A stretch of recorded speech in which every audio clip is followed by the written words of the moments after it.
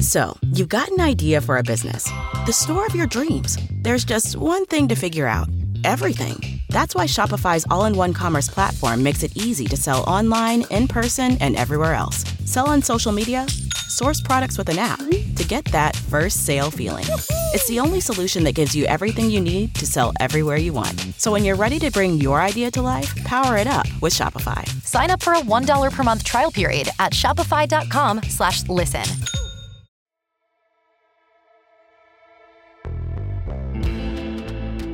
Hello everyone and welcome to Usual Disclaimer with Eleanor Neal, a true crime podcast where we crack open some of the most notorious cases in history.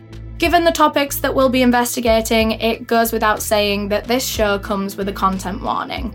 The details can get a bit heavy and you might find some of the themes we discuss triggering.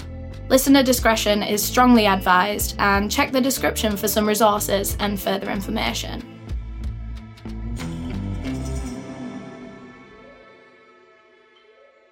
One last thing before we get into the actual case, I just want to give my usual disclaimer that I mean absolutely no disrespect to anyone that I talk about in this video. Everything that I'm about to say is publicly available information that myself and my team have found and compiled into one video. This video will cover especially sensitive topics, including but not limited to drug abuse, sexual assault, and mental illnesses, including bipolar disorder and psychosis. And while we make every effort to fact check our sources and make sure that all of our information is correct, no action should be taken in reliance upon the information in this video. And I also want to take this opportunity to remind you that these are real people's lives that we're talking about, so please keep the comment section kind and respectful. All opinions in this video are mine and mine alone, and with all of that being said, let's get into the case. So today's case takes place in Los Angeles, California in 2002, the home of the rich and famous, full of celebrities everywhere you go,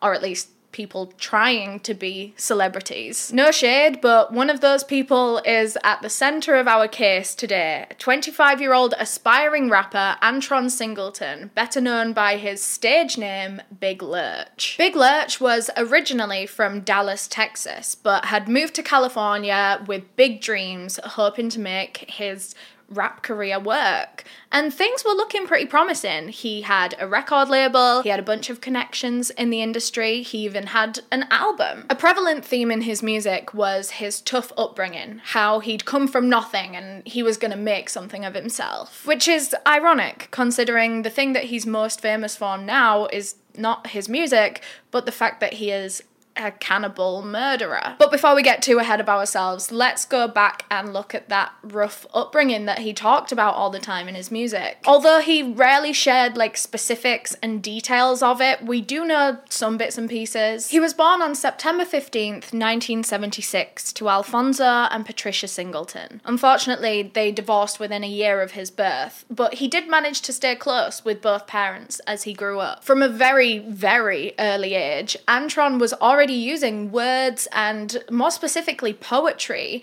to express himself and his feelings. This started when he was 7 years old. He would be writing poetry in his little notebooks, and as he got older, this poetry turned into lyrics for songs. By the time he was 15 years old, Antron had already written a bunch of songs. He would rap them for his friends. He would do open mic nights and even test these songs out on stages. I mean, not huge shows, but just for other people that are interested in rap music. It was very empowering for him and all of his friends who also wrote rap lyrics to be able to talk about the darker, harder parts of their lives. It was empowering, but it was equally as vulnerable to put yourself out there and to put all your feelings right out there for people to criticize.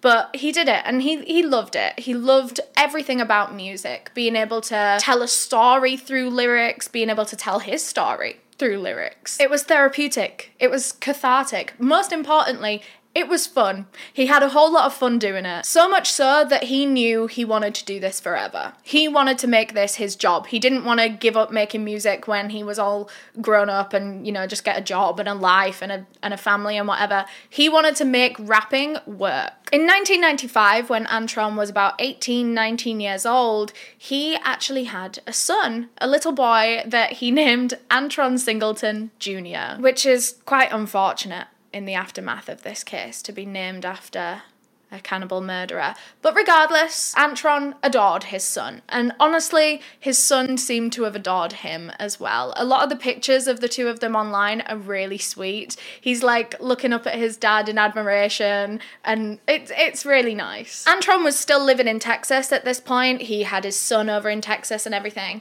And he was still doing his music, and he was putting it out there. He was working really, really hard. And he wasn't seeing much for it. Like, nothing was really happening. His music wasn't taking off. People weren't discovering him. He just felt a bit stalled. And Antron actually put this down to his location, being in Texas. He didn't have many connections. He didn't have many opportunities there. All the big dogs in the industry were settled in California. He either needed to be in, like, Hollywood kind of LA, or he needed to be in the Bay Area. That was where a lot of rap music went down in the 90s and 2000s, was in the San Francisco Bay Area. That's where all the people were. That's where all the artists were, all the industry professionals, all the best studios and all the best opportunities were in the Bay Area. And honestly, in an industry like that one, connections mean more to your career than actual talent or hard work. So that was it. Antron had decided what he needed to do. He was ready to make some big moves, literally, and he went and moved to San Francisco. To coincide with this new chapter in his life and in his career, Big Lurch, or as he was known at the time,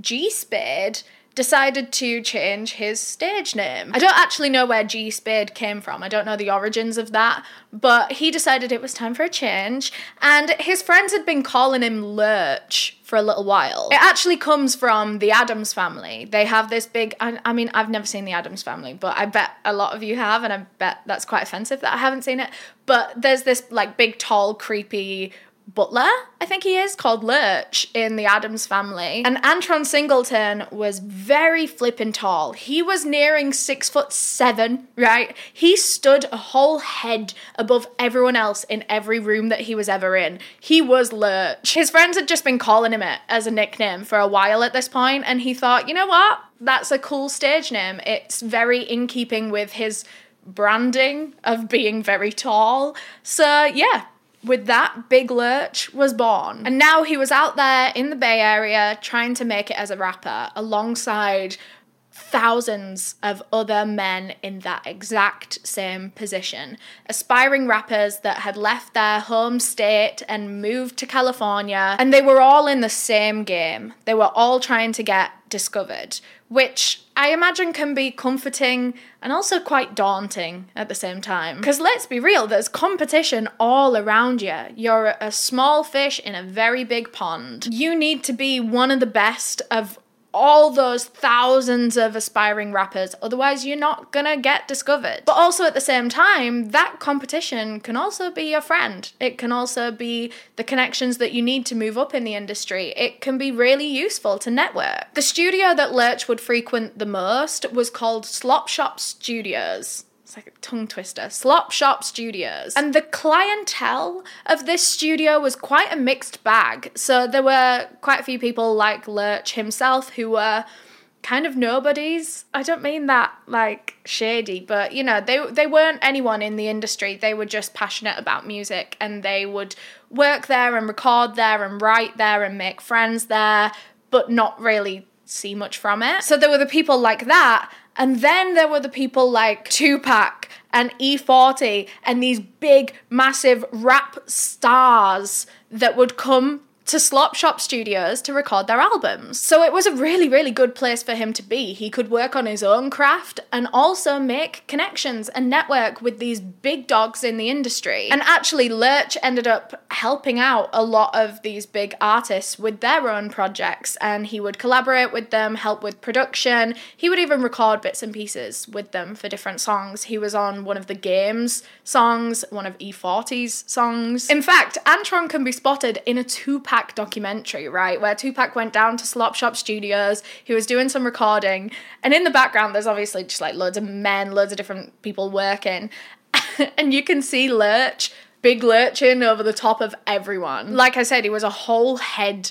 taller than most people. So Lurch was finding a decent level of success within the industry, but not so much with his own music. Like, he was making these connections, he was helping out on other people's projects, but his own art people weren't gelling with it, not gonna lie. He was part of a very niche subgenre of rap music called horrorcore. And you can probably guess from the name what horrorcore consists of. The lyrics and the themes in this kind of music are usually scary ones, like murder, serial killers, cannibalism, kidnapping, anything scary. It's a subgenre in all kinds of music. It's not just a rap thing, but it is quite popular in rap with even people like Eminem. You know, like some of his earlier stuff can be considered horrorcore. Songs like Kim, where he's literally kidnapping the mother of his child and like putting her in the back of the car. That whole song is just like a story of that. I don't know why I used to be kind of into horrorcore, not gonna lie, guys. The song A Little Piece of Heaven by Avenged Sevenfold seriously scarred me at the age of 13.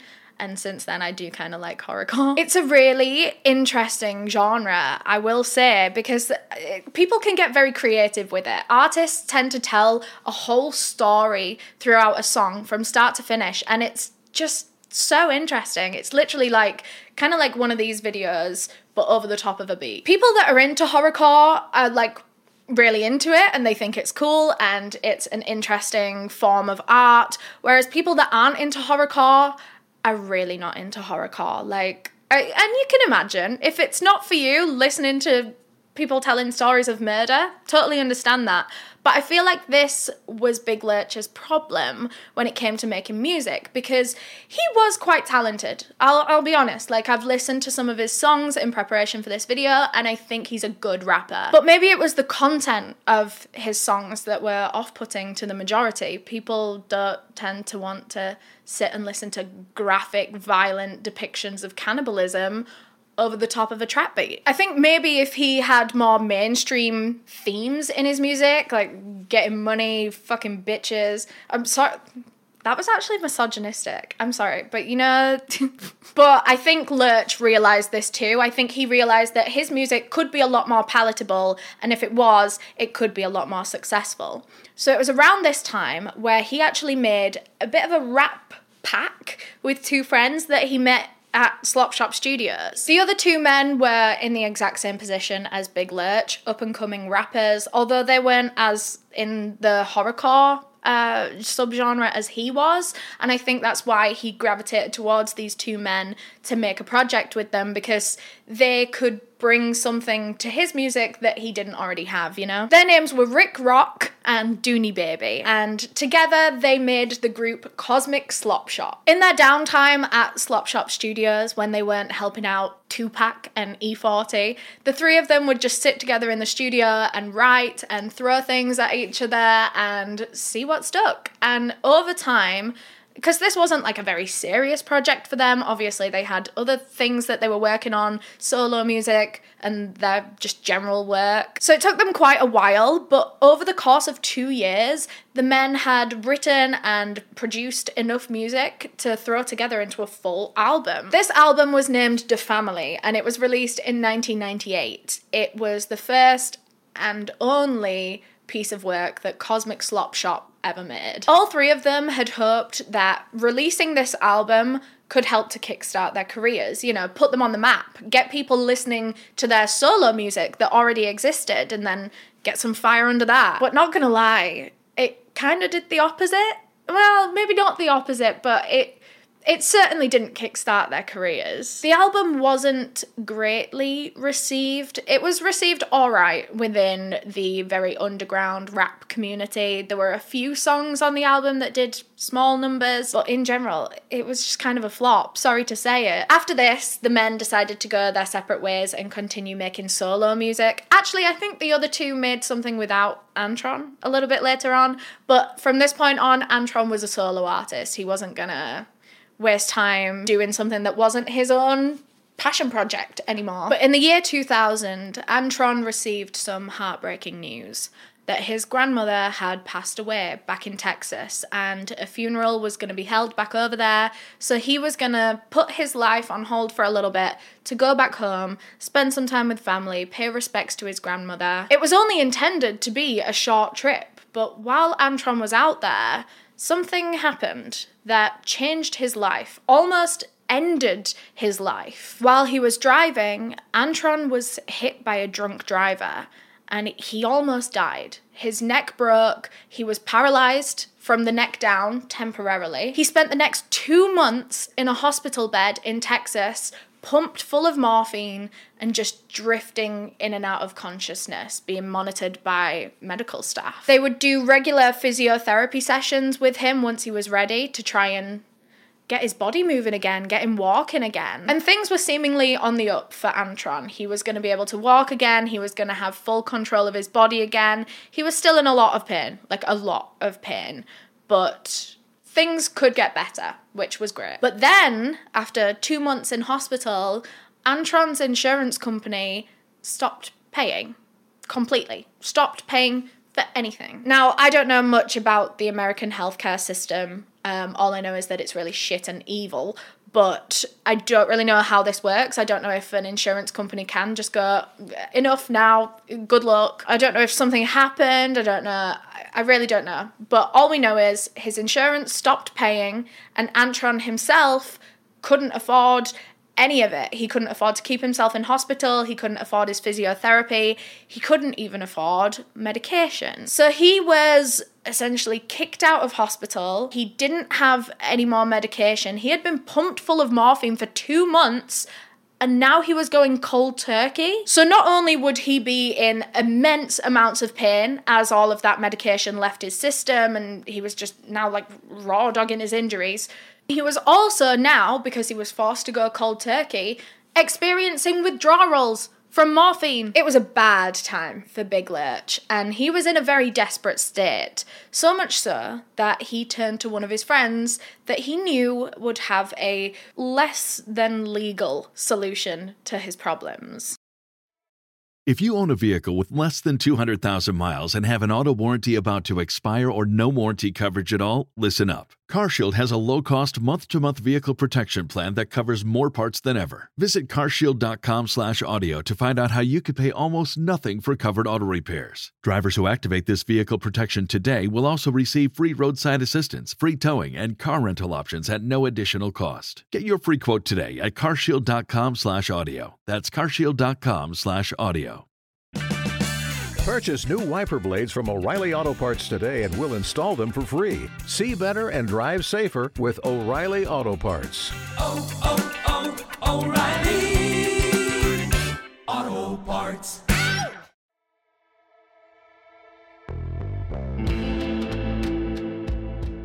This friend was named Derek. He was a wheelchair user that experienced a lot of chronic pain all throughout his body. He was in a constant state of terrible, terrible pain. But Derek had found a way to self-medicate to deal with that pain through using PCP. Now, if you don't know what PCP is, because I don't think this is as much of a thing in the UK as it is in America, so PCP lesson for you all. PCP, also known as angel dust or sherm, is a synthetic drug, obviously illegal. It was originally invented, because it's a synthetic drug, it was made for use as an anesthetic because it has like numbing qualities and things like that. And it was used in medical context for a little while, but it was eventually banned because of the terrible side effects. So it's been discontinued for any kind of use. So there is absolutely no legal way to take PCP as far as I'm aware. But people do like to take it as a recreational drug. So they will find ways to source it illegally and still consume it. Very often people will dip cigarettes into the PCP liquid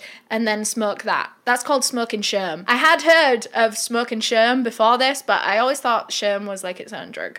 But no, PCP. So why do people consume PCP? Well, it does have a few, high effects. It gives the user a sense of euphoria, a sense of invincibility, increased energy. But the negative side effects can be really, really bad, intensely bad. They include things like hallucinations and delusions, paranoia, severe bad moods, dissociation, and even psychosis, complete psychosis. You hear some absolute horror stories of what people have done while they've been on PCP, this video being one of them, because it's known on occasion to put people into terrifying frames of mind due to these hallucinations, the paranoia, the delusions. They will begin to truly, truly believe something and act accordingly. PCP is also known to make users violent and aggressive, which when paired with delusions and paranoia and hallucinations, that can be terrifying because they will act on those false delusions that they're having with this very real violence and anger. But despite such severe and serious side effects, people do continue to seek out and consume this drug either for the recreational, euphoric high and increased energy, or because it was originally developed as an anesthetic, people will seek out this drug for pain management. Just like Derek, Big Lurch's friend, and now Big Lurch, who has gone to Derek and said, hey, where do you get that PCP from? Antron had taken PCP a few times in the past. Literally 2 or 3 times were his exact words. So he hadn't done it that much. And the experiences that he had were really bad. He had terrible experiences to the point where he actually swore off the stuff. The only reason he went back to it at this point was because of the chronic pain. But Lurch knew what PCP did to his brain. It did not sit well in his chemistry. He'd actually been hospitalized for severe mental health issues when he'd done PCP before in the past. It really, really messed with his brain. Truly. It messed with the things that he believed, the delusions. He was having religious delusions the first time he did it. So he knew just how dangerous this substance was for him, personally, for his brain. He knew what it could do to him. But at this point, he felt like he had no other option. The pain, the physical pain that he was in after being discharged from hospital and going cold turkey on morphine, that pain was unbearable. And PCP was his only solution in his eyes. So Derek hooked him up with his PCP dealer, and Antron began taking it, smoking it usually, every single day. And very quickly, he was dependent on it. In the aftermath of the accident, and as Big Lurch was trying his best to recover from home, he was receiving quite a bit of attention in the rap scene. Because obviously it was kind of big news in the Bay Area that this small rapper that people knew here and there, Tupac had worked with him, so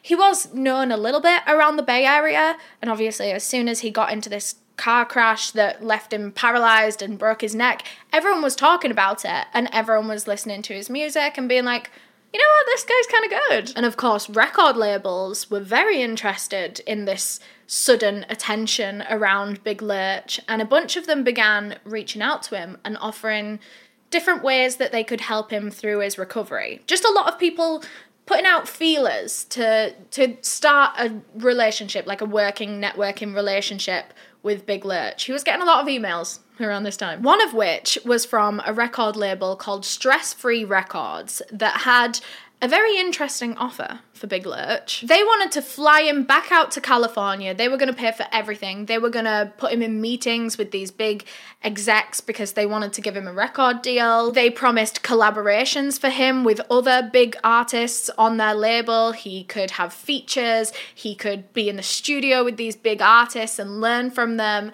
It was everything that Antron had wanted for his career. And on top of that, they'd also promised to nurse him back to health, whatever that means, from a record label. But I guess that just means they were going to show him some support throughout his recovery. Of course, Antron said yes to this deal. He said yes to being flown out to California. He went to go meet with these execs. He jumped at the chance. But as soon as he got out there, he realized that this deal wasn't gonna work. For some background information, Antron Singleton was part of a gang. He was in the Bloods. The Bloods and the Crips are two notorious gangs that are notoriously against each other. Antron was a Blood, and most of the people at his new record label, including the owner, were Crips. So you can imagine how studio sessions felt. There was a lot of tension surrounding Antron joining their team, their working team. We have no idea how serious or bad these tensions got. I really don't know what came out of it, but we know that it was so bad that Antron decided that he couldn't go through with this. He was going to back out of the deal and move back to Texas. So now Antron is back in Dallas. His dreams have just been crushed by this offer of a lifetime that was pulled out from underneath him. And he was also still recovering from the accident. So he needed to make some money easily and quickly. And he couldn't go back to work. And that was when Antron started selling drugs. And very quickly after he started, he was caught by the police and he was put on trial for selling drugs. Of course, he couldn't afford the legal help. He was just caught in this really vicious cycle of getting into more trouble that meant he owed more money, but then, you know, trying to make money and then getting into more trouble. And Stress Free Records, that had just flown him out to California and it hadn't worked out, they knew that he had just been caught by the police for selling drugs. And so they reached out to him and they were like, look, we can see that you're in a bit of a predicament right now and we have an offer. We can help you with legal fees. We can send out an attorney and whatever. Just come back and work with us. And so he was like, you know what? Okay. Antron was not in a place to be able to turn this down. He needed legal help.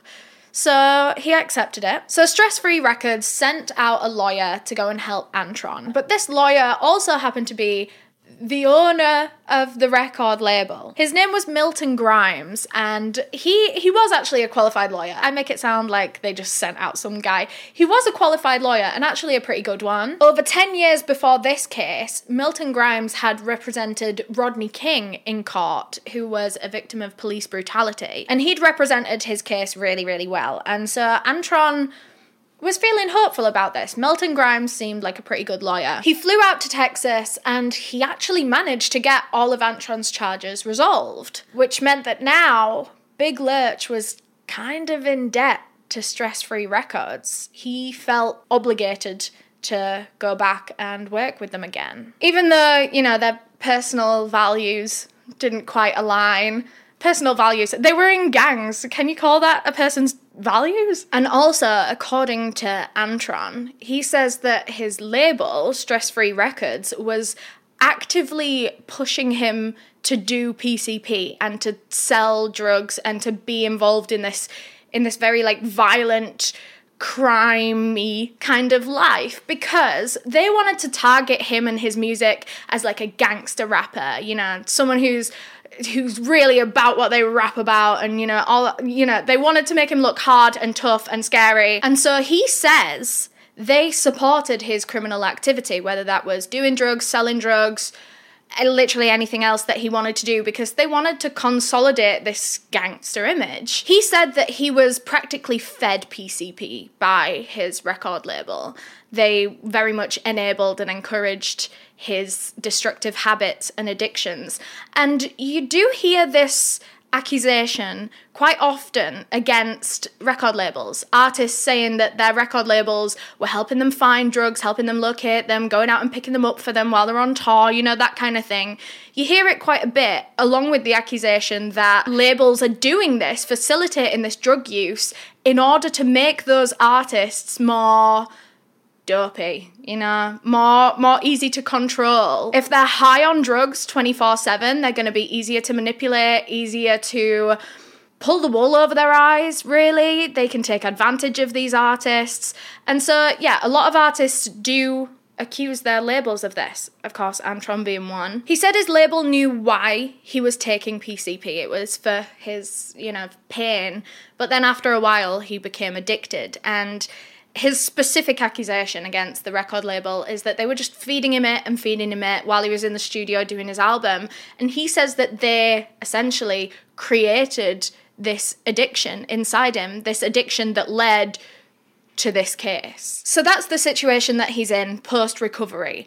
Stress Free Records have managed to persuade him to work with them again, and he's back in San Francisco Bay. He's very much addicted to PCP. It's a problem in his life that he says his record label just perpetuates. And now that he was back working on his solo music, he was actually working on like a debut album, solo album, and his music was very much going back horrorcore. That was his thing. That was what he felt good at. So the music that he was working on at this point in time was all murderers, serial killers, blood and violence. He wrote a song called I Did It To You, where he references a bunch of serial killers, both fictional and non-fictional, and then he implies that he is worse than all of them. The exact lyric is, Jason Voorhees, Michael Myers, Freddy Krueger, Jeffrey Dahmer, Charles Manson, and all your friends, I'm finsta school ya, 'cause murder's a hobby.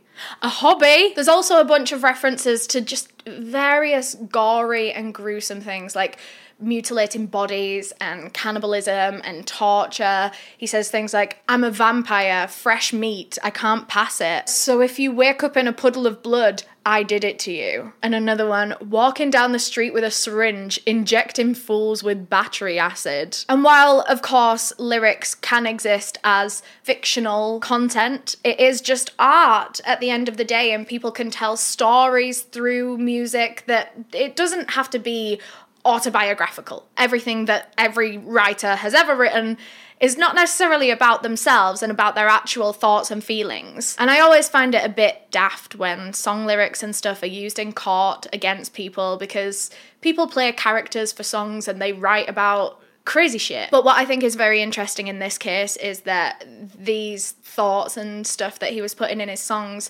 they went from being fictional to very true. As he was writing his debut album, Antron was living with his friend Thomas More, who was a drug dealer. He'd met him through drugs, obviously. That was his dealer.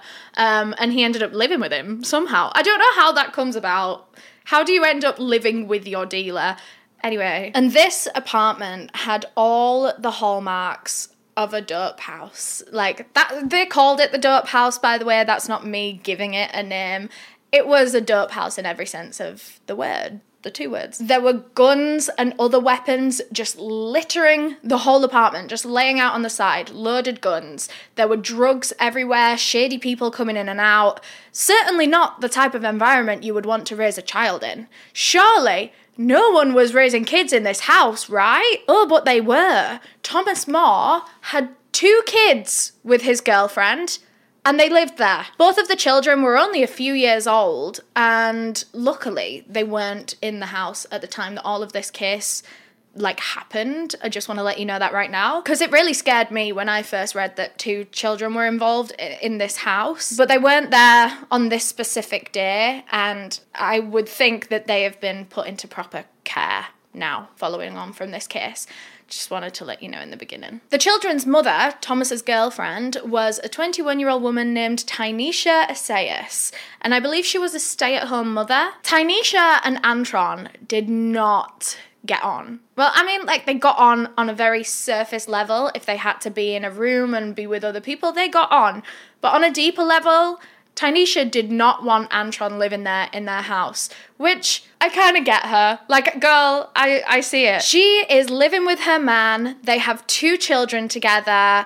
And then all of a sudden, this man is part of your family home, this man that you don't know, this man that your boyfriend sells drugs to has just moved in.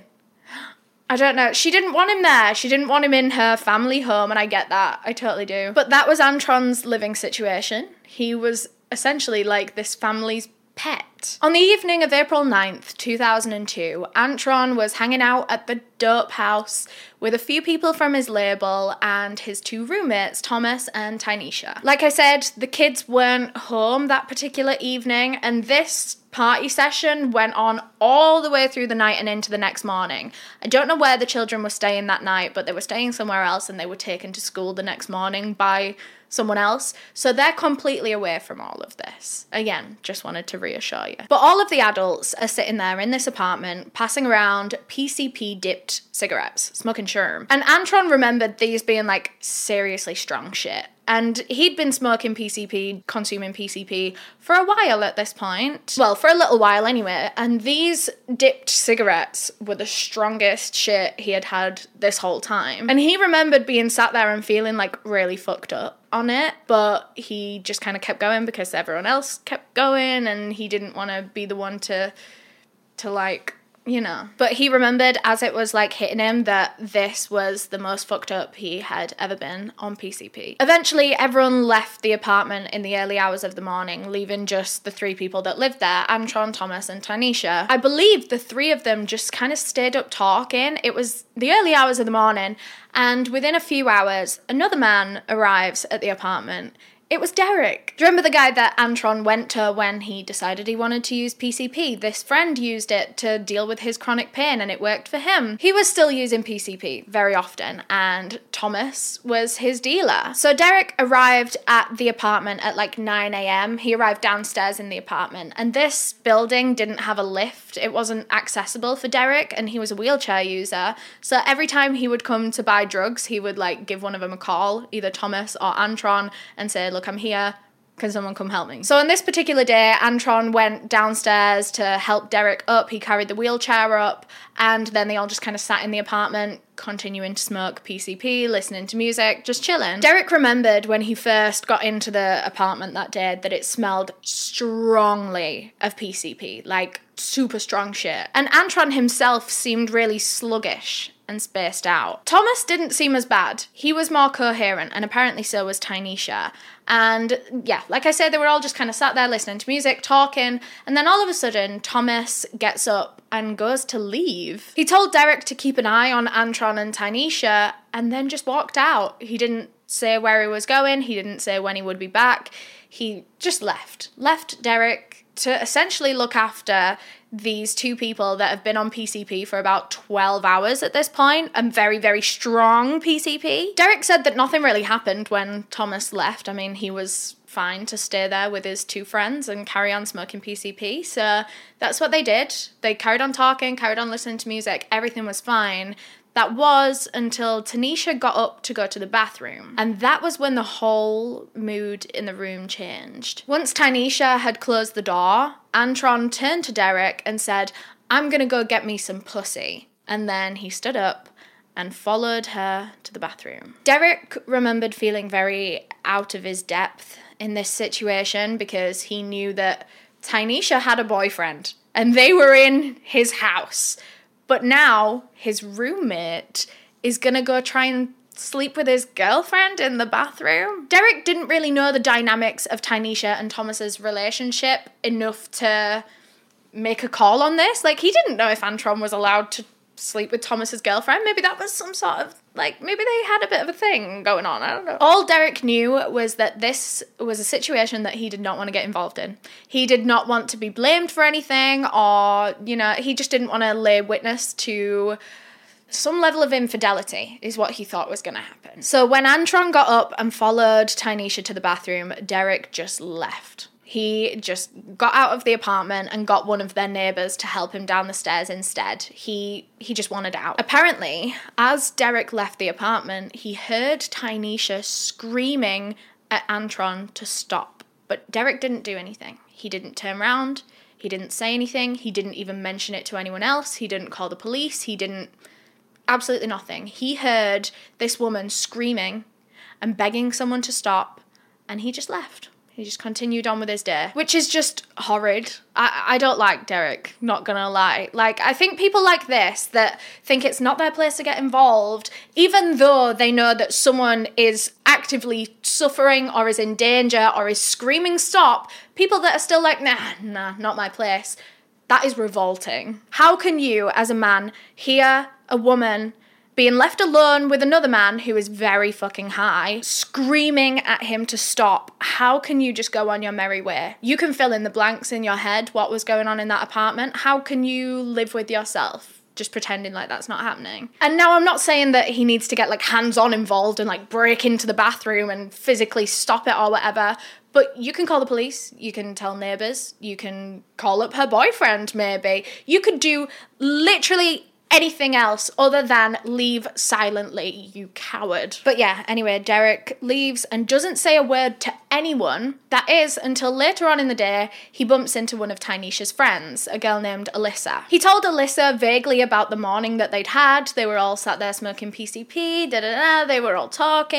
And then he told Alyssa about the part where Antron followed her in the bathroom to go have sex with her, presumably, and he heard Tynesha screaming stop, and so he left. Alyssa was horrified hearing this, as anyone would be, and so she dropped everything and did what Derek should have done in the first place, and she rushed straight to Tynesha's apartment to see if she was okay. As she was coming up on Tynesha's apartment, Alyssa had a very strange encounter in the street. She saw a man walking around, just wandering, kind of in a daze, staring up at the sky. And this man was covered in blood. I forgot to mention, he was also completely naked. Naked, covered in blood, staring around in a daze.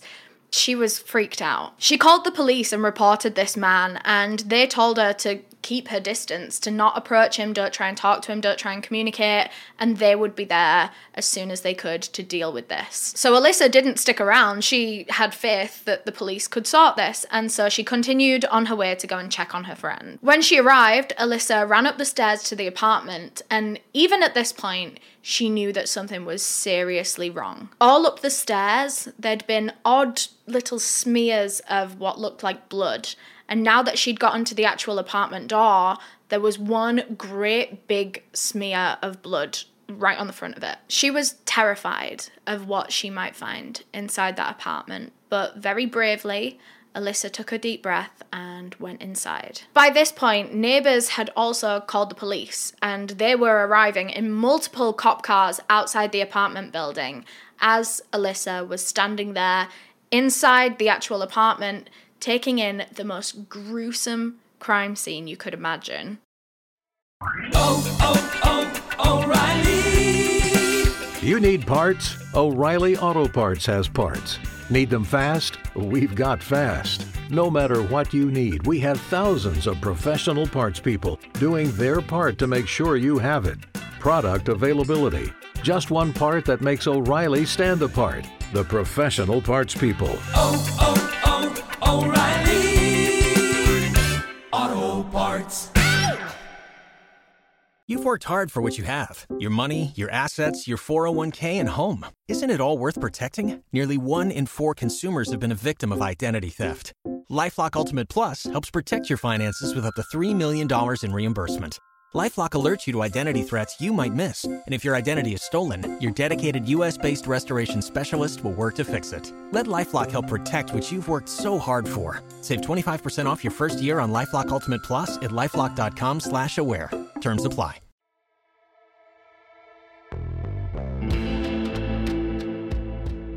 On the floor of the bedroom lay her friend, 21-year-old Tynesha Assayas, completely naked and brutally murdered in her own home. Meanwhile, the man that was wandering the streets naked and covered in blood had been recovered by police at this point, and I'm sure you guessed exactly who that was.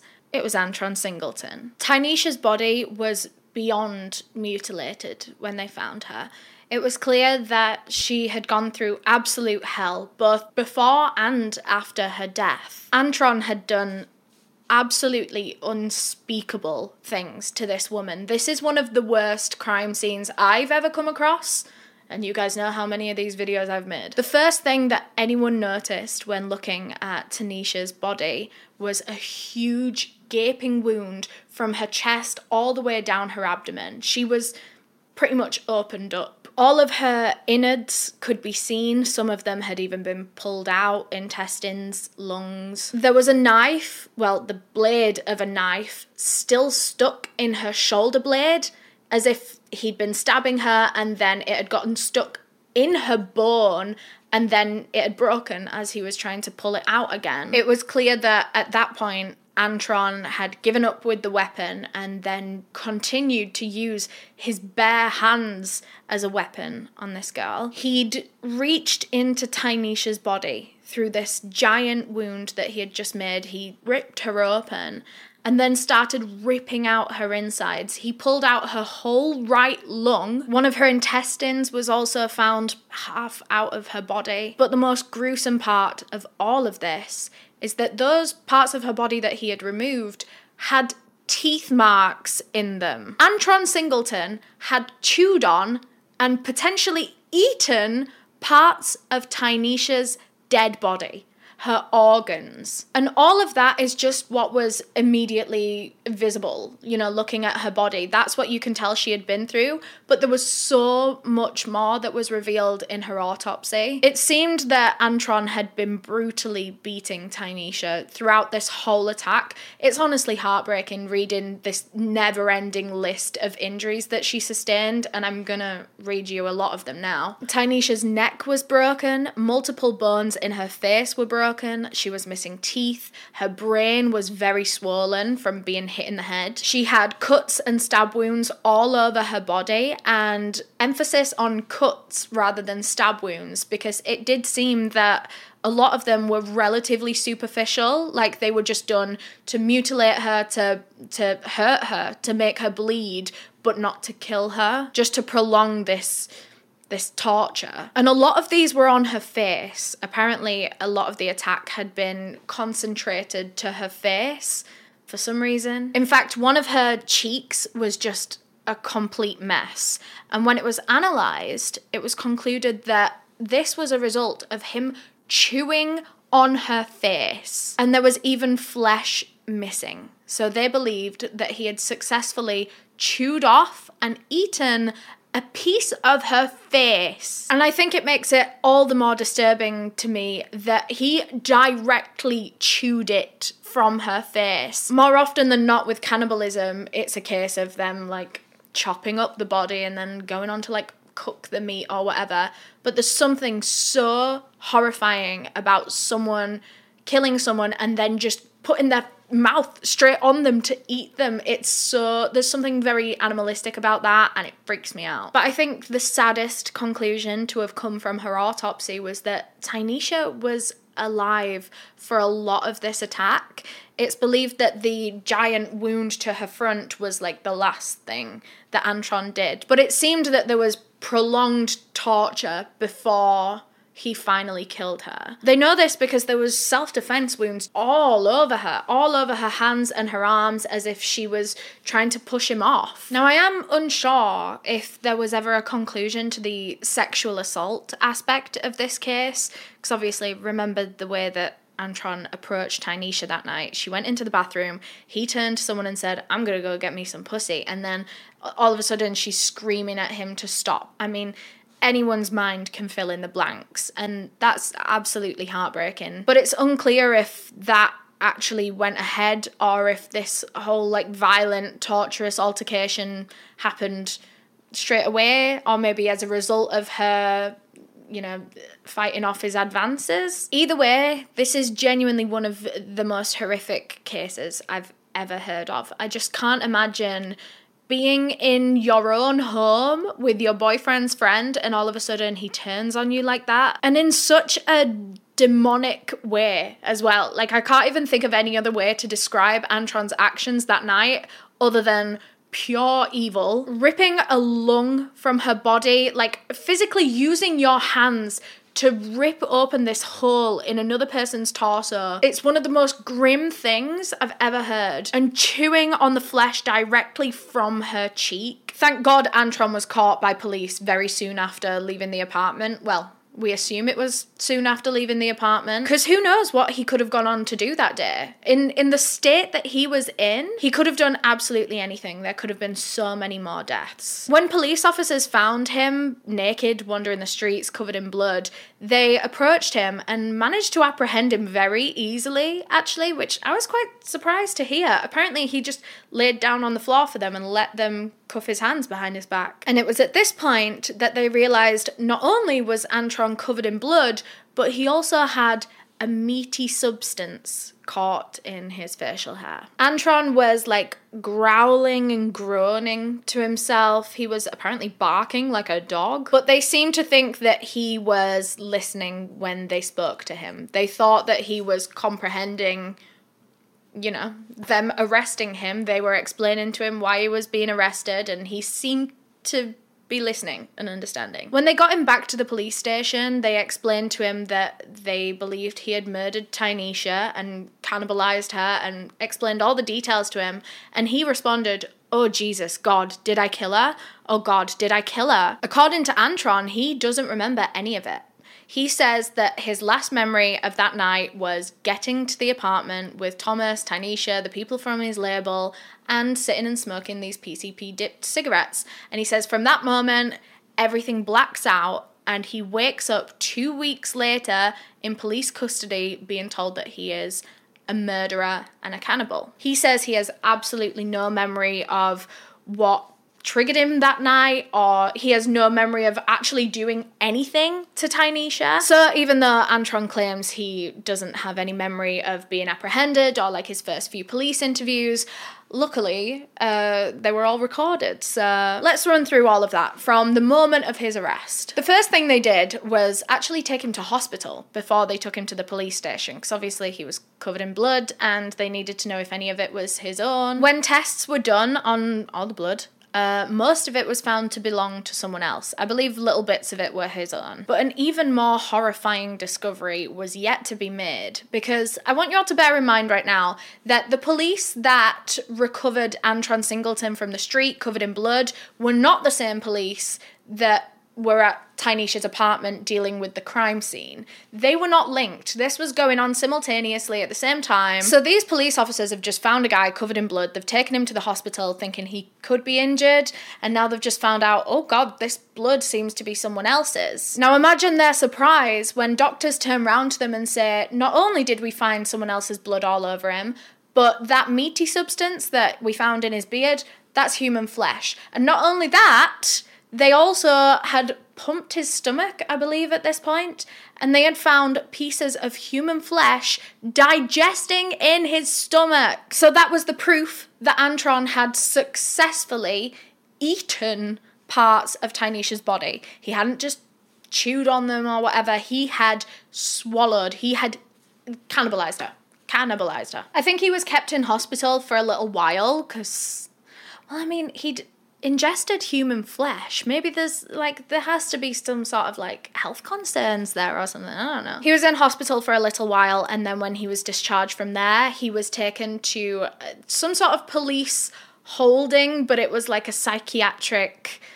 Basically, he was thrown in one of those big padded rooms, and he says the next thing he remembers, he'd gone from smoking PCP cigarettes in the apartment with his friends, and then the next thing he remembers, he's waking up in this padded room. There's a voice coming over the speakers saying that his lawyer is here to meet him, and just imagine waking up and that. As he was escorted out of the room that he was in, that padded room, I don't know what them padded rooms are called. As he was being escorted out of that and to the meeting with his lawyer, the guards that were waiting outside his room laughed at him and called him a cannibal motherfucker. When Antron was pulled into this room, imagine his surprise when the lawyer sitting at the table was none other than Milton Grimes from Stress Free Records.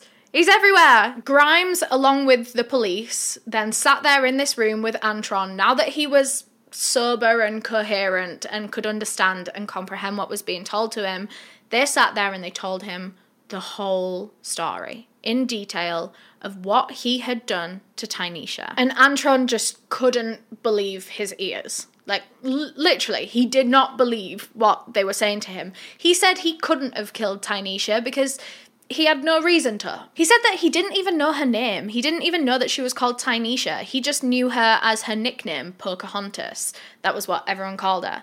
And he was like, if I didn't even know her name, then how could I have known her well enough to do this to her? Because the police and, well, everyone that's, like, looked at this case says that this murder was very hate-filled. Now, I don't quite know about that. I think if PCP wasn't involved, then yes, we would think this was very hate-filled. But once you hear that this person was absolutely off his face on a drug that makes you act completely inhuman, maybe there wasn't anger behind it. Maybe there was major delusion. But yeah, because everyone had always said, like, oh, there was anger behind this, he was like, well, I didn't really know her, so I couldn't have been angry at her.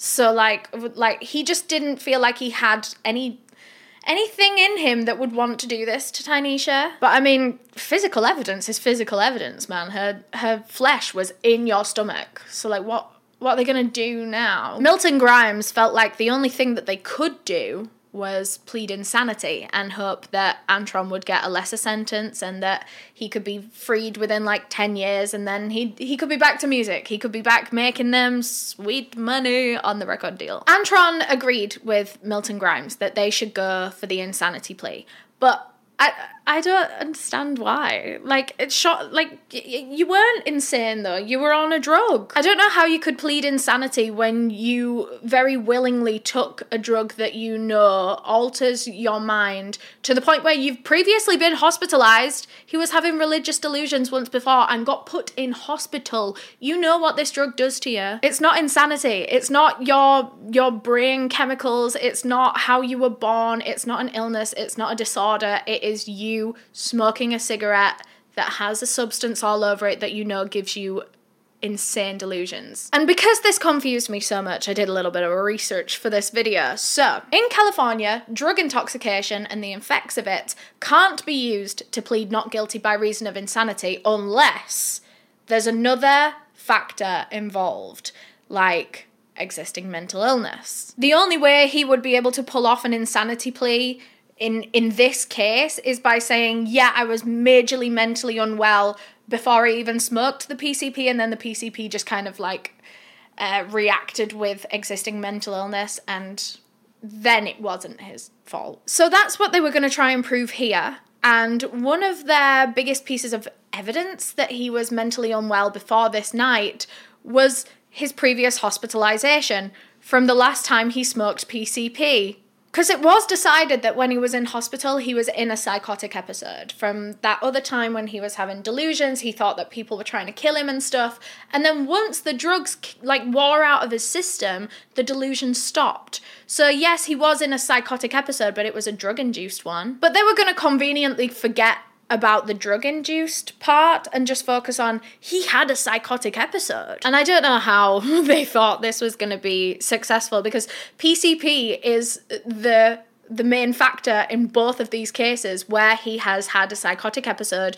He's done PCP before. Like, it's PCP, it's not his brain. It's not just his brain being predisposed to having psychotic episodes. It's him willingly taking this drug. They were also going to use, as part of their argument, that Antron did actually have a bipolar disorder diagnosis, but bipolar disorder does not a cannibal make. But in theory, if Milton Grimes could present a good enough case to the court that Antron was mentally unwell in his day-to-day life, he had bipolar disorder, he had psychotic episodes, even though they were drug-induced, but he, you know, if he was able to say that Antron was mentally unwell in his sober day-to-day life, then yeah, maybe they had a case here and maybe they would be able to get the insanity plea. But that's just the thing. Antron didn't really have that many, like, mental problems. Yes, he was diagnosed with bipolar disorder, which is genuine, but it didn't seem to majorly affect his day-to-day life. Regardless, Milton Grimes and Antron Singleton took this argument to court and they tried to plead not guilty by reason of insanity. And that excuse was thrown out straight away. Big Lurch was deemed fit to stand trial, and he was to take whatever punishment was handed to him because he was criminally responsible. And that punishment could have been the death penalty. I mean, with a case as serious as this. So the trial began, and the majority of it surrounded his PCP use that night and how that could have influenced his actions and what degree of blame should be on PCP and what should be on his mental health and what should just be on Antron Singleton for being a cannibal murderer. His defense said that Antron was in a psychotic state after being on a 5-day binge of the drug. They said that it made him go back to his primal state and commit acts of a beast, which, like, yeah, we can see that, but how is that a defense? Like, oh, don't worry, I was just on a 5-day drug binge. It just made me act like an animal. Antron himself was not very happy with how his trial went, more specifically how his defense handled his case, how Milton Grimes was fighting his corner, or, well, how Antron felt Milton wasn't fighting his corner at all. Obviously, because Milton owned Stress Free Records and Antron accused Stress Free Records of plying him with drugs and feeding his addiction. He says that obviously because that would have made Milton Grimes and the whole of Stress Free Records look bad, they didn't mention that in court. And Antron felt very cheated by that because he felt like a lot of his addiction was because of that man sat next to him, his lawyer, but obviously he's not going to admit that. He felt like his PCP addiction wasn't his own fault. It was his label's fault. And therefore, his actions on PCP were not his fault, they were his label's fault. And he felt like they weren't taking accountability for their part in his murder. In fact, Antron and his whole family actually had quite a lot to say about the trial. Mainly that they felt that Antron was being set up or framed, or that certain pieces of evidence were being overlooked or ignored. For example, they claim that the teeth marks on Tynesha's body don't actually match Antron's teeth. They say that there was also a handprint found in some blood in the apartment that it's not the same size as Antron's hand. And none of this was brought up in court. Antron says that his lawyer really, really let him down. Milton Grimes, obviously very successful lawyer and has had many a case, but it has recently come out that he ain't that good of a lawyer. I've just pulled up an article and I'm going to read directly from it. It says that about 1.5 years after the Big Lurch case, so obviously no one knew about this at the time, but this is why I'm here to tell you things in retrospect. 1.5 years after the Big Lurch case, a California court ordered Milton Grimes to pay $1.2 million to the mother of a man that was fatally shot by Gardenia police after a jury found that Grimes failed to properly litigate her civil wrongful death case against the police department. Failed to properly litigate her case. Now, this is exactly what Antron was saying at the time about his case, that his lawyer was not on his side. He wasn't doing things in Antron's best interests. Antron has his own theory that Milton Grimes was connected or in cahoots with the judge or with someone in the courts, in the judicial system, and he believes that Milton Grimes agreed to lose this case in order to gain favour on another case that he had. I don't know the details of that. I don't know if Antron knows the details of that, but that's what he believed happened. He believed that his lawyer was intentionally throwing his case away and not building a good enough case for him so that they would lose it and he would gain something in another way, you know? So he thinks that's why all of this important evidence, like teeth marks not matching and handprint in blood, he believes that's why it all wasn't brought up in court, which I'm not gonna lie, some of that does sound suspicious. With LinkedIn Jobs, we tap into a network of more than 1 billion professionals to help you find quality professionals quickly and easily for any role you need. Marketing wizards? Found them. Software engineers? Found. That project manager I could never seem to hire? And found. LinkedIn Jobs quickly matches your roles with candidates with the right skills and experience. In fact, 86% of small businesses get a qualified candidate within 24 hours. Post your first job for free and get started at linkedin.com/spoken. That's linkedin.com/spoken. Terms and conditions apply.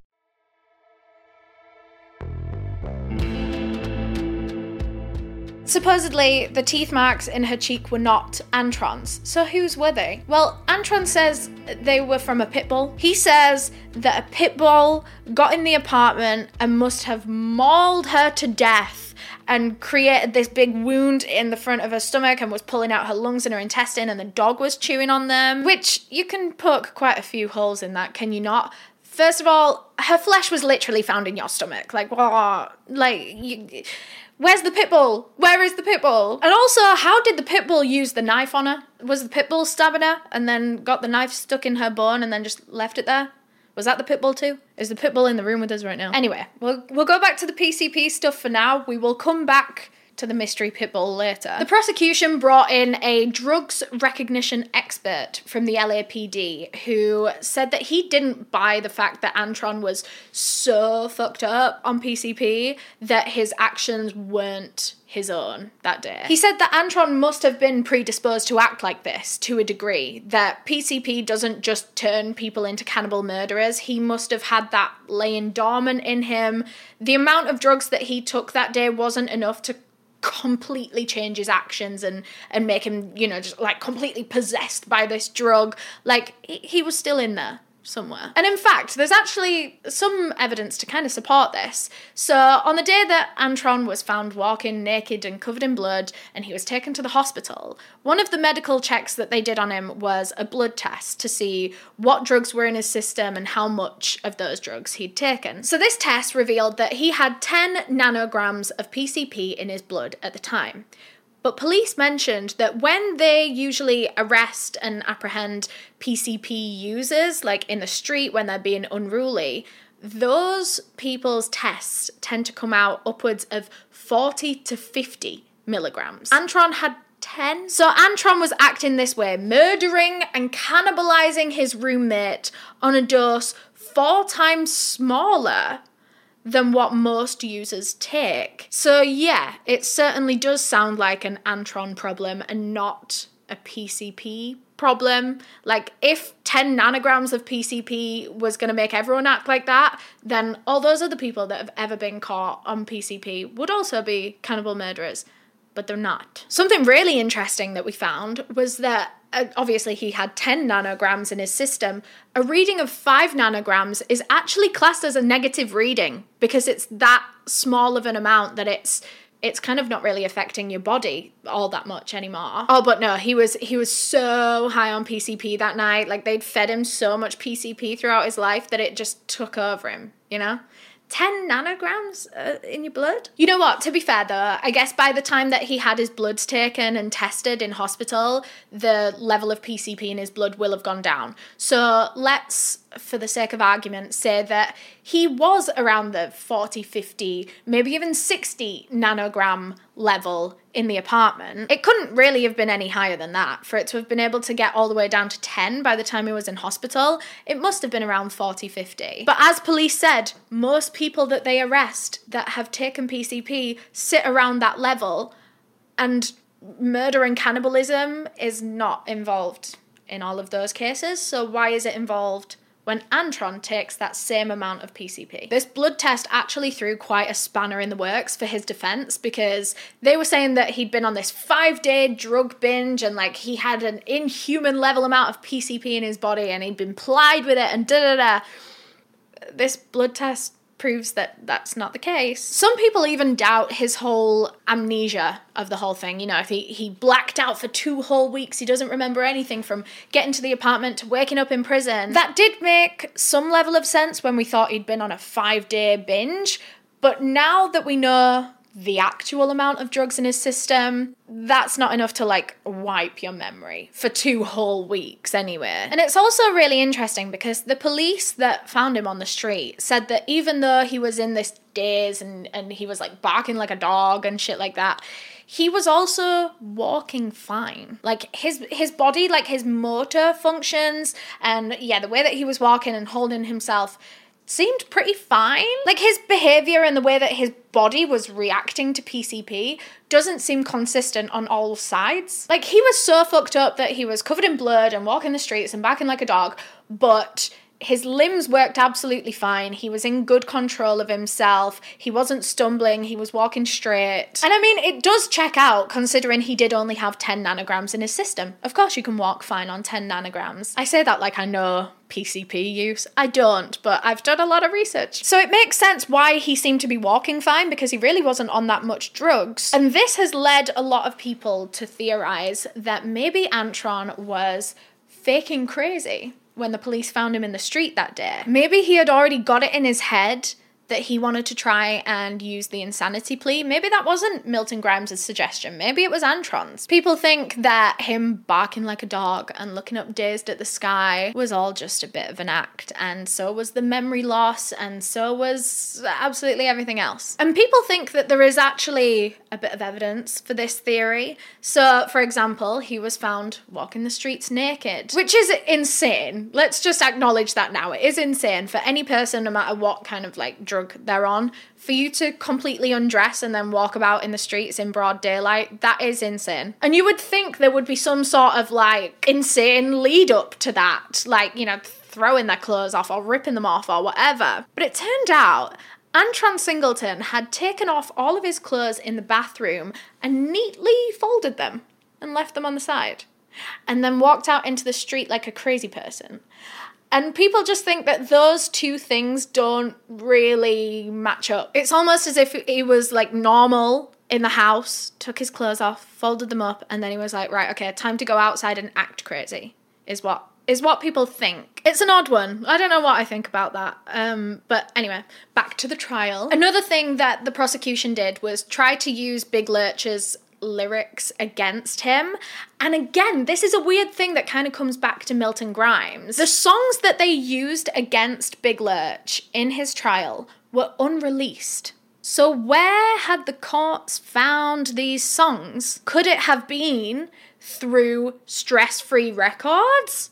I don't know. Basically, some people think that, allegedly, Milton Grimes had handed over Big Lurch's unreleased tracks so that they could use them as evidence against him, but you didn't hear that from me. But yeah, they were trying to say in court that Big Lurch, as he was writing these songs, he was fantasizing about all the depraved, evil, murderous things that he wanted to do. And like I mentioned earlier, I don't really like it when people's lyrics or their art is used against them in court to say that they are a specific type of person or they think a certain way or, you know, anything like that. I don't like that. But that being said, let's look at like the actual real physical evidence of her flesh being found in his stomach. Literally, it doesn't matter what tiny little things Big Lurch and his defense try to say about this case. My brain just keeps going back to, her flesh was in your stomach, bro. It was digesting in there. How the fuck would that have happened if you didn't kill her and eat her? There was only one person in that apartment with her that day, and they killed her and ate her. And then later on in the day, you're found with her flesh in your stomach. Like, it was obviously you. At the end of the trial, the jury went to deliberate for less than an hour, which, again, Antron didn't like. He said that they thought about it over lunch break. But not gonna lie though, if I was on that jury, I wouldn't need a lot of time to deliberate because her flesh was found in your stomach. Anyway, the jury came back and they concluded that Antron Singleton was guilty on all 3 counts that were given to him. First-degree murder, torture, and aggravated mayhem. Now, I had to Google exactly what they meant by that because I have never heard aggravated mayhem before. Aggravated mayhem requires that the person intends to permanently disfigure or disable another person or to deprive them of a limb, organ, or body part. And I mean, checks out, he did pull her lung out of her body. For all 3 of these charges, Antron Singleton was sentenced to life in prison without the possibility of parole, and on top of that, another life sentence, just for good measure. And you would think that this would be good news for Tynesha's family. Her killer has been brought to justice, he's going to be put behind bars for the rest of his life, but they weren't happy with this verdict. Tynesha's family believe Antron when he says he didn't do this.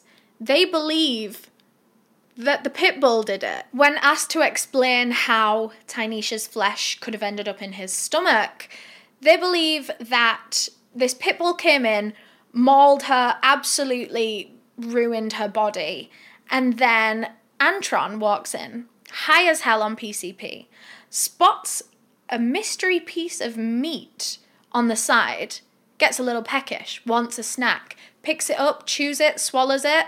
It was Tynesha's body, but he didn't realise that because he was on PCP. I don't want to be disrespectful because obviously this is the victim's family that believes this, but I'm not going to lie, you don't have me on it. Even if you were high off your tits on PCP, how could you walk into this room where there is a dead body, completely mutilated, blood everywhere, organs strewn across the floor? How can you walk in there and go, ooh, meat? I don't know, like even on the most drugs the human body could ever take, how can you not notice that there's a dead body right there next to your mystery meat? And he ate like a bit too. It wasn't like it was just like one little morsel. Like they found, not lots, but like a bit in his stomach, and it was on his beard. Like, I don't know, that was a lot of chewing. And it's raw meat as well. Like, I don't know, like, even if you did think it was like a chicken nugget, like, you would pick it up and you would eat it and it would taste like blood. Again, I really don't mean to be disrespectful, but this is one of the craziest excuses I've ever heard a murderer give as to how this person could have died. Just a pit bull broke in, and then I had a snack. Tynesha's mum believes that Antron is not guilty, and that if anyone is guilty of anything in this situation, it would be Tynesha's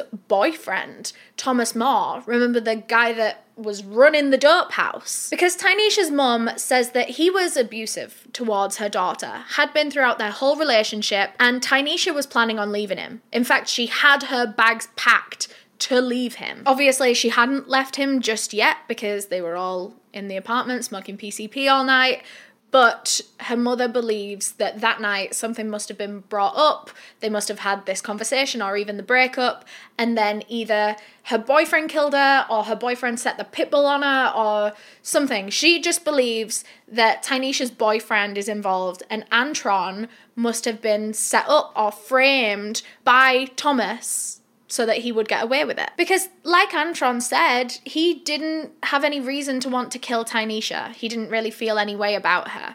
But her mother thinks, well, her boyfriend obviously did feel a certain way about her. He was horrible to her.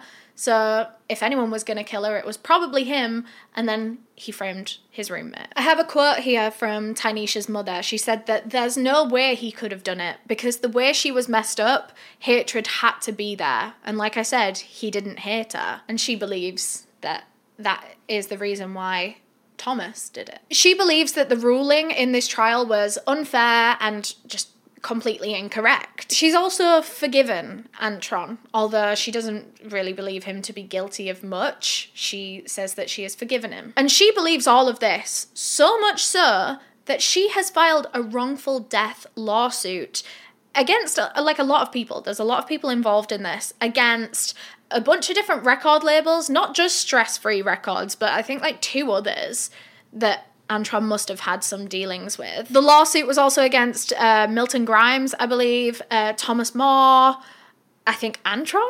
I don't know. There was just like a bunch of people that were involved in this lawsuit. Although it hasn't really gone anywhere. I don't know if it's been called off or I don't know if it's just kind of been ignored a little bit. But realistically, police are quite unwilling to reopen this case because as far as they're concerned, her flesh was in his stomach. That's as good of evidence as any case is ever gonna get. If you know that a woman has been cannibalized, there are teeth marks all over her body, and then you find the person that has her flesh in their stomach, you've got your answer. I do just want to remind you all now though, just in case any of you were convinced by the Pitbull story, I just want to remind you that Antron turned to Derek and said, I'm gonna go get me some pussy, and then walked into that bathroom, and then she was heard screaming and asking him to stop. And then she was found murdered. I personally think that the decisions that were made in court and the conclusions that police came to are correct. If not, mostly correct. I think Antron did it. Absolutely. Antron himself has tried to appeal his sentence on the grounds that his lawyer, Milton Grimes, was shit and didn't mention the pit bull and the mismatching teeth marks and stuff like that. But ultimately, as this appeal was looked into, it was shut down. It was dismissed, and Antron Singleton is still in prison to this day and likely will die behind bars. In the aftermath of his incarceration, Stress Free Records actually released a Big Lurch album, his debut album that he had no say in, really, after this point. I mean, they basically took any of his vault tracks that they had and they just slammed them all together and made an album out of it all, including all the songs that had been used against him in court. And it's really clear that his label hoped that the notoriety of this case and of Big Lurch being a cannibal murderer, they were really hoping that that was going to sell this album. The album was named It's All Bad, which was not the album title that Lurch had in mind. I can't remember what the original album title was gonna be, but he had an idea for it. When it was coming up, he had an album title ready to go, and they were like, nah, not murdery enough. So they called the album It's All Bad, and for album artwork, because obviously their rapper is in prison, they can't do a photo shoot, they can't take any new photos of him, so they took an old photo of him and photoshopped it so that he is holding a skull on a silver platter. It's just so obvious with the marketing of this album that they're being like, hey, want to hear that Cannibal's music? Remember that Cannibal? This is his music, come listen. I did actually try and look for this album online. I say that. I checked on Spotify and it's not on Spotify. And I can't lie, I wasn't that eager to go and listen to a Cannibal's music, so I didn't look any further than that, but I'm sure if you did want to listen to it, I'm sure you would be able to find it online. And obviously he is going to be in prison for the rest of his life, so I wouldn't worry about any of the money from streaming going to him. So right now, in 2023, Antron Singleton is still in prison, obviously sober, and he is undergoing compulsory psychiatric help. That's both for his bipolar disorder and for the prevention of any further psychotic episodes, if they were to come about. But I think they were PCP induced. Apparently, he's still making music in prison. And I don't know to what degree. I don't know how, can they make proper tunes in prison? Or is he just writing lyrics? It probably is just lyrics, isn't it? But apparently the content of his lyrics has done a full 180 because he now, instead of rapping about horrorcore things and serial killer things and murderers and all that, he is rapping about the dangers of drugs. He is anti-drug campaigning in his lyrics and warning people of the dangers of the side effects of different things, and he's giving positive empowerment to people that were in a situation similar to what he was in at the time, which I think is good. If you're going to write any lyrics, then let them be positive, I guess. But that is all I have on this case. An absolutely insane one from start to finish. And there were so many bits that made parts of my brain die off throughout researching this. I will be thinking about that Pitbull story for the rest of my life, probably. Thank you so much for listening to Usual Disclaimer. At this point, I just want to say that if you've been affected by any of the topics we discussed today, please check the description where we've left some helpful resources. If you want to hear more cases like this one, make sure to follow Usual Disclaimer on your podcast app so that you get notifications when we post new episodes. And if you really enjoyed, I'd love it if you could leave a rating and a review too. Usual Disclaimer with Ellen O'Neill is an Audio Boom Studios production. See you next time.